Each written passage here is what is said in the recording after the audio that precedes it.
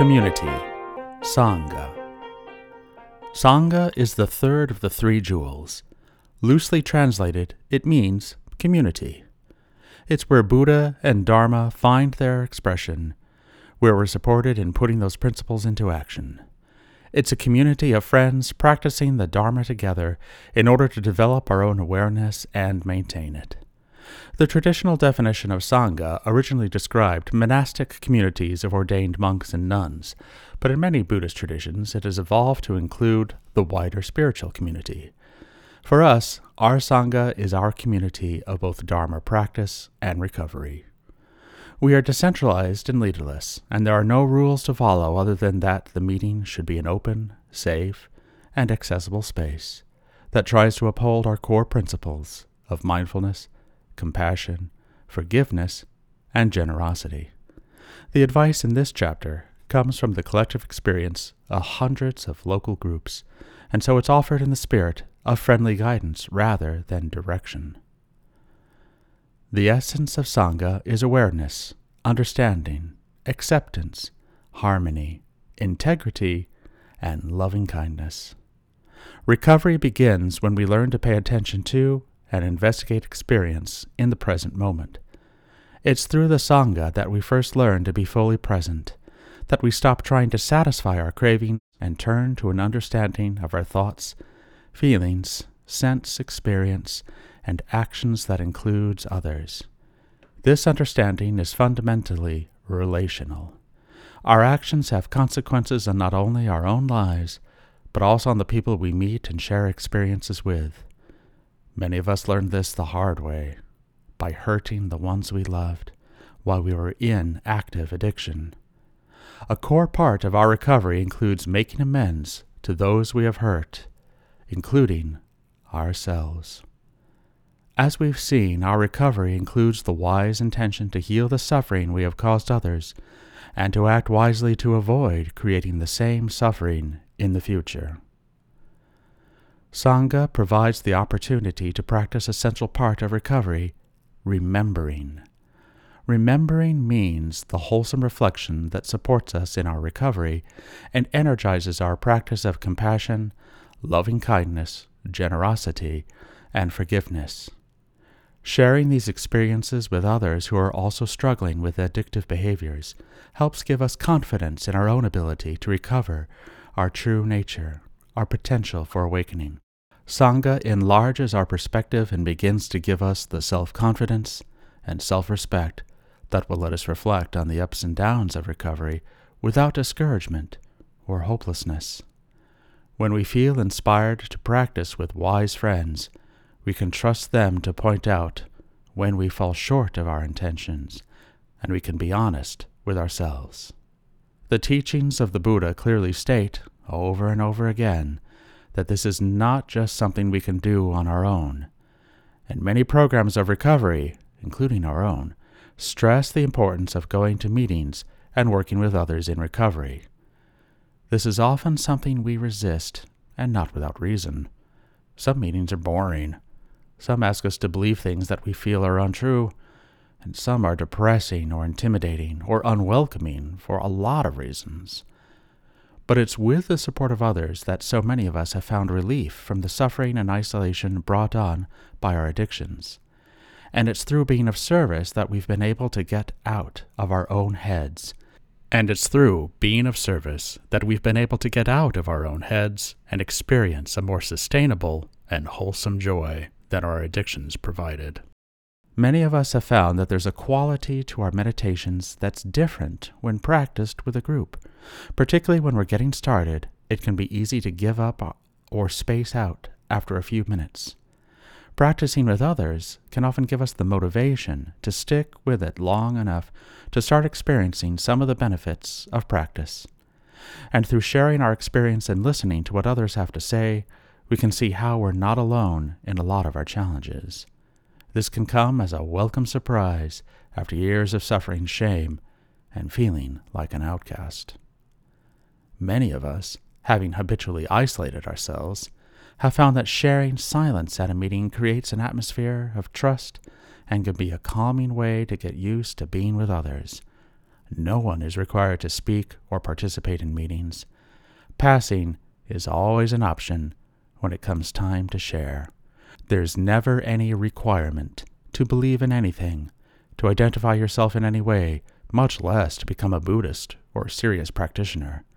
The wisdom and tools are available to everyone, wherever they are on their path. But not every meeting is going to be a fit for every person. You may live in an area where there are several different options to choose from, or there may be only a single recovery meeting near you, or none at all. Fortunately, there are also online meetings, many of which can be joined by phone. You can also start your own meeting. However you find them, trust that there are wise friends and a Sangha out there for you. Isolation and connection. Addiction and addictive behavior can create people without roots.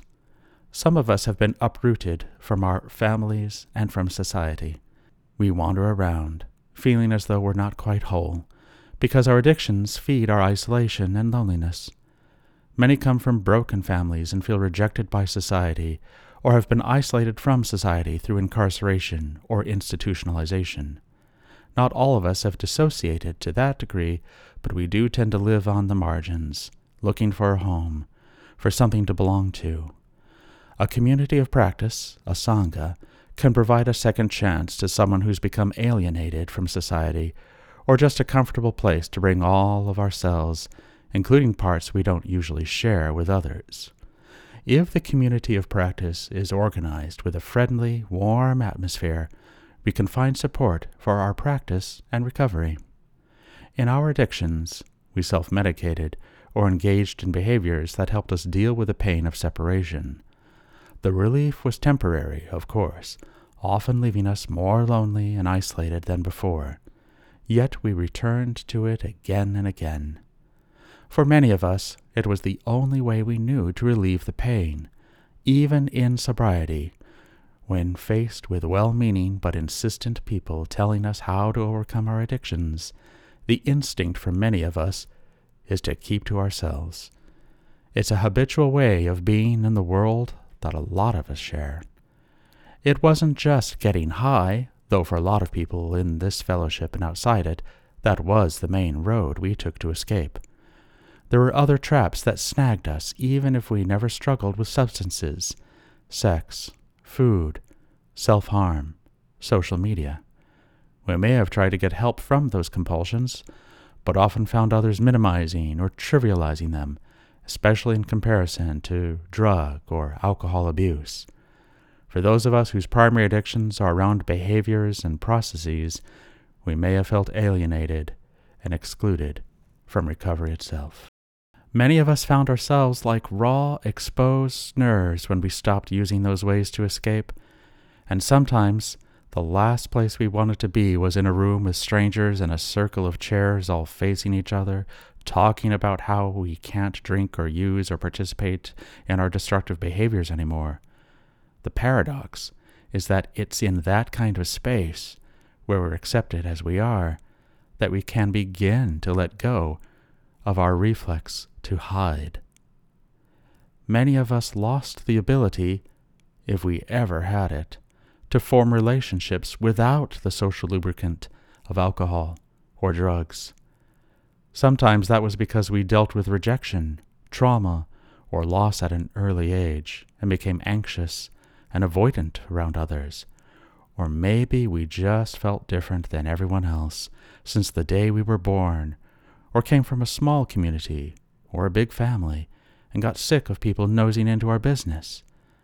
Whatever reasons we had to isolate, we got to a point where it stopped serving us.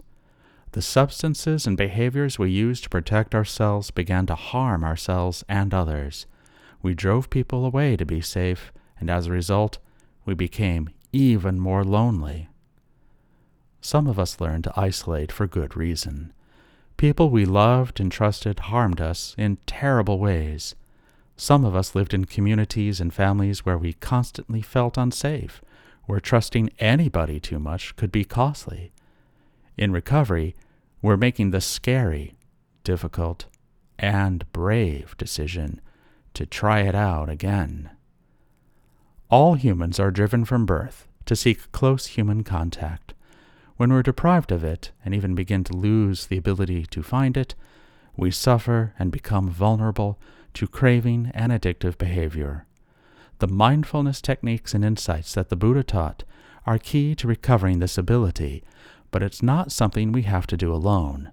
In fact, having people to help and support us on the path is an integral part of the teachings. So, as it turns out, the solution and the way to get to the solution are actually one and the same. A lot of us are perennial outsiders. We felt, often with some justification, that we have been failed and abandoned by schools, by religious institutions or the government, and often by our own families. As a result, we came to mistrust organizations and groups, and even the idea of belonging itself. The double bind there, of course, is that because we never allow anyone to get to know us, we cut off the possibility of ever belonging. The Buddha taught that nothing and nobody exists on its own. He said, "Since this exists, that exists, and since this does not exist, that does not exist." We're connected to other people through the way we interact, through the air we share, through our existence together in nature.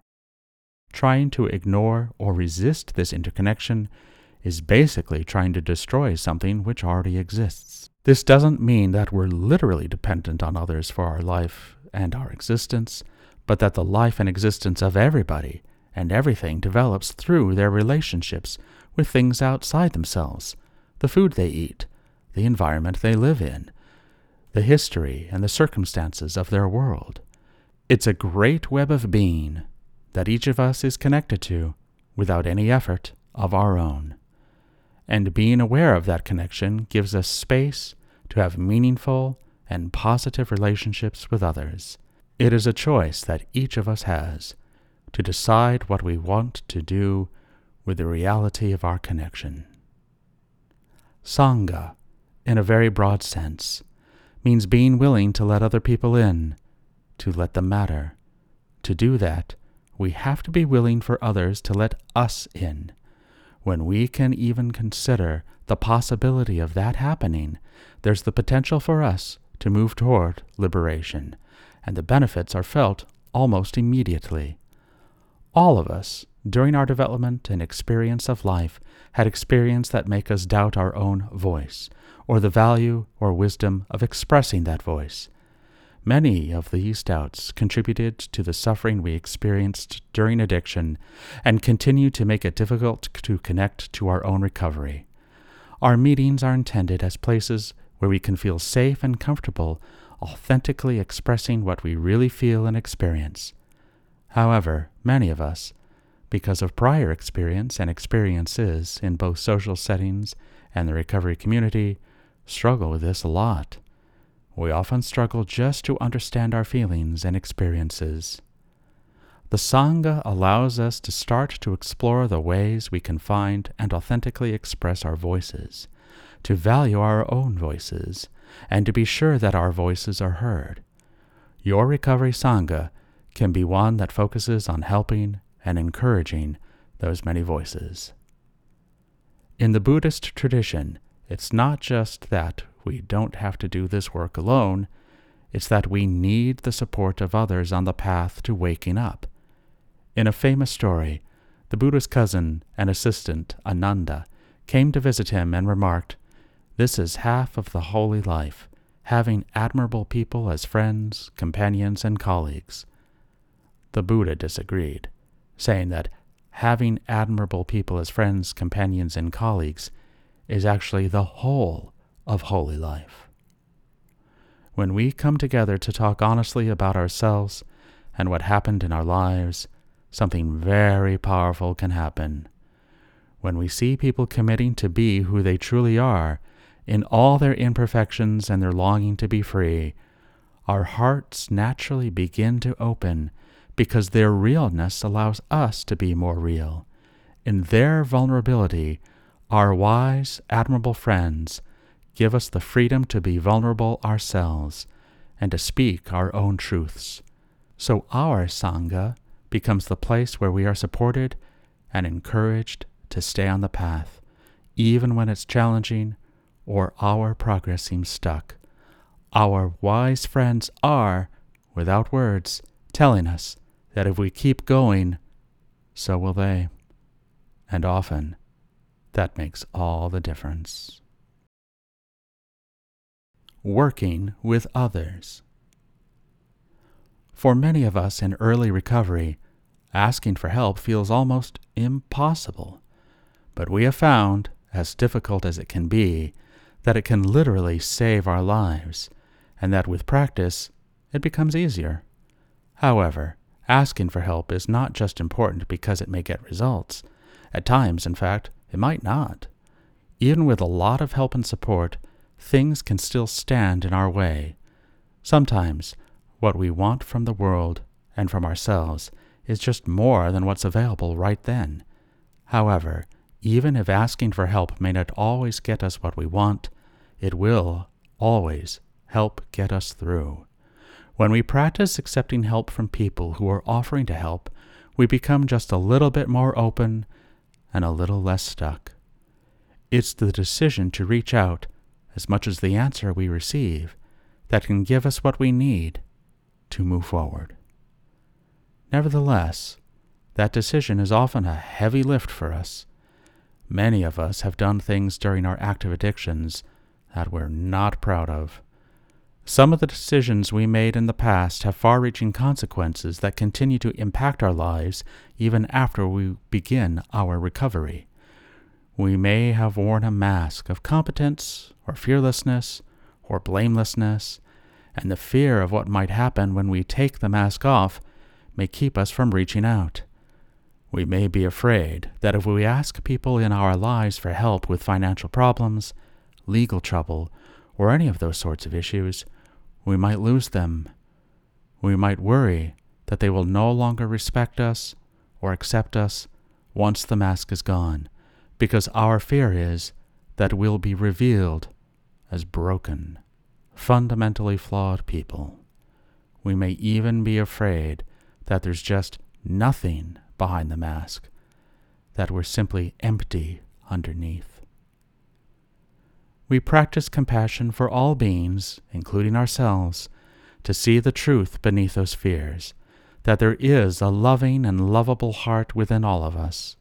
We come to see clearly that those around us feel more pain watching us struggle alone than they would if we let them in. And, of course, by shutting people out and refusing to let them see our struggles, we'll often bring about the loss and isolation that we're trying to avoid in the first place. So, in view of our own suffering and the pain we can cause to those closest to us, we can see that asking for help is not selfish. In fact, it is an act of great compassion to ourselves and others. Those who have shared the pain of addiction and isolation understand the fear and shame better than we might imagine. Through listening at meetings and sharing our own experiences, we begin to see how we're not uniquely broken or flawed, and it's often easier to ask for help from someone other than those people you're closest with. In addition to the people in your Sangha, there may be counselors and other professionals in your community who can be a resource when you need someone with experience and a greater degree of objectivity. Some clinics and universities even offer community counseling on a sliding pay scale, so you may not have to eliminate that option just for financial reasons. And if you are able to make an appointment, know that some fear and reluctance is perfectly natural, and it shouldn't be a reason to cancel the session. Of course, we know intellectually that our problems become easier to face when we have help, but emotionally, we may still feel fear. Here again, it's the decision to give it a try that may be more valuable than the outcome of the meeting itself. We learn that letting people in and being a little more vulnerable is not as frightening as we may have thought. In fact, we may often find that it's less daunting than the idea of dealing with our problems all by ourselves. When we make a practice of asking for help, we frequently find that it improves both the quantity and quality of our relationships in general. Even if you don't become personally close with people in your Sangha outside of meetings, you may find that you are able to connect with more people on a deep level, and that could be something entirely new in your life. Even if you are seeking help from a clergy person, a therapist, or some other sort of professional, notice how opening up to another person affects how much you trust them. Is there a deepening of respect and feeling of safety as your ability to be transparent grows? This confidence and security may also bring benefits to your other personal relationships. Try to notice these changes as they arise, and give yourself credit for taking steps that are often difficult. It's pretty common to worry that sharing your problems with people will cause them to look down on you, burden them with your baggage, or even upset them in some way. And while we must be honest in acknowledging that may be a risk, we also know that remaining isolated can be a much greater risk to ourselves and to others. In general, there is a lot of truth in the cliché that burdens are lighter when they're shared. Most of us have felt like an enormous weight has been removed from our shoulders when we made the choice to not be alone with our problems anymore. And as we experience that relief, we find that asking for help becomes easier and easier. The truth for many of us is that when we first come into recovery, we may not immediately have access to our inner wisdom. Many of us have been relying on the delusion of fear and shame and reactivity as our guides in life. It takes time to lift those veils, to dig through those layers, in order to break those habits and begin to see clearly. For many of us, it takes time to be able to trust ourselves again, but we can look to our Sangha, to our community of wise friends on the path, for guidance and wisdom. When we don't know what to do, when we lose faith that we can make it through this craving, when we're lost in obsession and can't make sense of our own minds and hearts, when the world feels upside down, when we are crawling out of our skin with discomfort, when we have no idea what the next step is, this is when we can and must reach out to our Sangha for help, because they've gone through what we have. They've made it to the other side, and they can show us how. Wise friends and mentors. Many, if not most recovery meetings, are focused on meditating together, reading literature, or exploring specific topics and sharing. There are no requirements for attendance other than a respectful curiosity, and attending meetings are a great opportunity for newcomers to visit and learn about the program. Sometimes, those who have decided to commit to this program of recovery want more support on the path. This is where the idea of a wise friend or mentor comes in. The Buddha talked about 4 kinds of friends: the helpful friend, the kind of friend who sticks with you through good times and bad, the compassionate friend, and the mentor. A wise friend supports us through example, kindness, and compassion.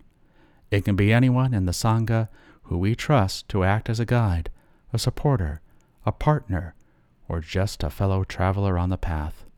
This relationship may take many forms, but it is one built on honesty, compassion, healthy boundaries, and a shared intention to support one another's recovery. For some of us, especially newcomers, it's helpful to work with a mentor, a wise friend who's been following the program for a while, who gives support, is there to reach out to when times get tough, and can help hold us accountable. It's not a formal position. Nobody is certified or authorized to be a mentor. They are just members of the community freely sharing their journey through the 4 truths and Eightfold Path. Everybody decides for themselves if they want to collaborate with someone else on their path, understanding that they must ultimately do the work of recovery themselves. Clear communication about expectations from both people is important. There are no strict rules, but if you are asked to help someone else in this way, It's a good idea to have someone who's done it before to support you. It's also strongly encouraged that you commit to the 5 precepts, at least as far as the supportive relationship is concerned. Many people form study or practice groups in addition to regular meetings in order to give and receive help from wise friends on their path of recovery. Some folks call these Kalyana Mitra groups, the Pali term for wise or admirable friends. Some call them Dharma buddies. Whatever the name, people gather to explore particular aspects of the path in a smaller group, like practicing longer periods of sitting meditation, studying the Buddhist texts, or listening to recorded Dharma talks. There's no one way to run these sort of groups, and no special experience is needed to start one. You can experiment for yourselves, and also look at the experience of established groups for ideas. There are also groups that are formed to support each other in writing inquiries or investigations of how their addictive behavior led to suffering. This is a powerful technique for self-discovery and liberation, and like most things in this program, there is no one right way to do it. Some approach it in the same way as inventories in 12-step programs, and some don't. The goal is not to cause shame or to dwell on past traumas, but rather to turn toward the pain and confusion we have been running from and learn to meet it with kindness, forgiveness, and compassion. You may consider using the questions for inquiry in this book as a starting place for your own exploration, and there are also a number of other written formats available. If you need help, know that you're part of the broader community of wise friends, the Sangha of people using Buddhism for recovery. It's strongly encouraged for at least one person in the group to have someone they can check in with about best practices and safety. Especially when we are working with difficult aspects of our pasts, holding safe space will require wisdom and compassion from all members. At any time, in groups as well as in every aspect of our lives, the reminder is that when in doubt, we can be present and we can be kind. Service and generosity. Different schools of Buddhism have slightly different lists of strengths or good qualities that lead a person to enlightenment. First on every one of those lists, though, is dana, or generosity. We often think of generosity in terms of money, and many groups use the word dana to describe the donations that members give to help support the meeting. In the Buddhist tradition, though, dana is any act of giving, not just money, but also food, time, or our attention, without expecting anything in return. You may already be familiar with the emphasis that many recovery programs put on service, which is perfectly in line with this ancient teaching. The merit of this practice has been central to many religions and philosophies down through the centuries. Generosity with our time, energy, and attention is not only of benefit to others on this path. As we become more generous, it also helps us loosen the grip of greed and attachment that cause so much of our own suffering. From the first time we mindfully put a couple of dollars in the offering bowl or introduce ourselves to a newcomer after a meeting, we can start to feel the benefit of being generous without asking for thanks. In our meditation practice, we learn through direct experience how our bodies and our wealth are impermanent, and this insight makes us more willing to do good with them while we still have them. Sharing our experience at a meeting, or even simply meditating along with others and giving our silent encouragement and support, is an act of kindness that benefits both ourselves and our Sangha. Many of us have trained ourselves for years to be vigilant about being taken advantage of or ripped off. In some cases, this has certainly been justified, and there will always be times where we will need to set and maintain healthy boundaries. But as our practice deepens, we're able to do so with an attitude of discernment and compassion. In the Buddhist teachings, generosity is not a commandment or a "you should," or an unrealistic standard that people are expected to measure themselves by and find themselves falling short. It is, instead, a description of our true nature, of the open and loving hearts that have always been within us, but that have been covered up for so long that they were almost lost to us. The practice helps us to recover this original nature. As we try to be more and more generous in our meetings and in our lives, we learn to trust our own innate kindness, and we build up confidence that we can give of ourselves to others and still be safe. We continually test what we think are our limitations and grow in self-esteem, self-respect, and well-being as we see these limitations for what they are, defensive strategies that may once have been necessary, but which have hardened into the handcuffs of habit.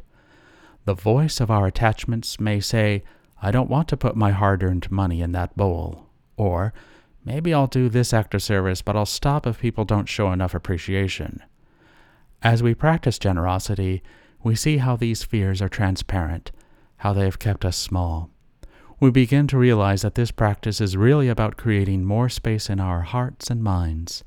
As we notice our limits and allow ourselves to go beyond them, our heart-minds become more expansive, more spacious, and composed. This brings us greater feelings of happiness and self-respect, and gives our practice more strength and flexibility to look at the conditions of our lives and our recovery. We can see the benefits of such practice when we think about the opposite of this openness, about times when our minds and hearts have been closed and protective. We felt on edge, uneasy, and we usually didn't like ourselves very much. In that kind of a state, we had very few resources to deal with any discomfort or confusion. We were often thrown off balance by even small setbacks. Painful or difficult experiences often overwhelmed us and sent us running for the temporary relief of substances or behaviors. As we get more comfortable with a generous open heart, we experience more balance and ease.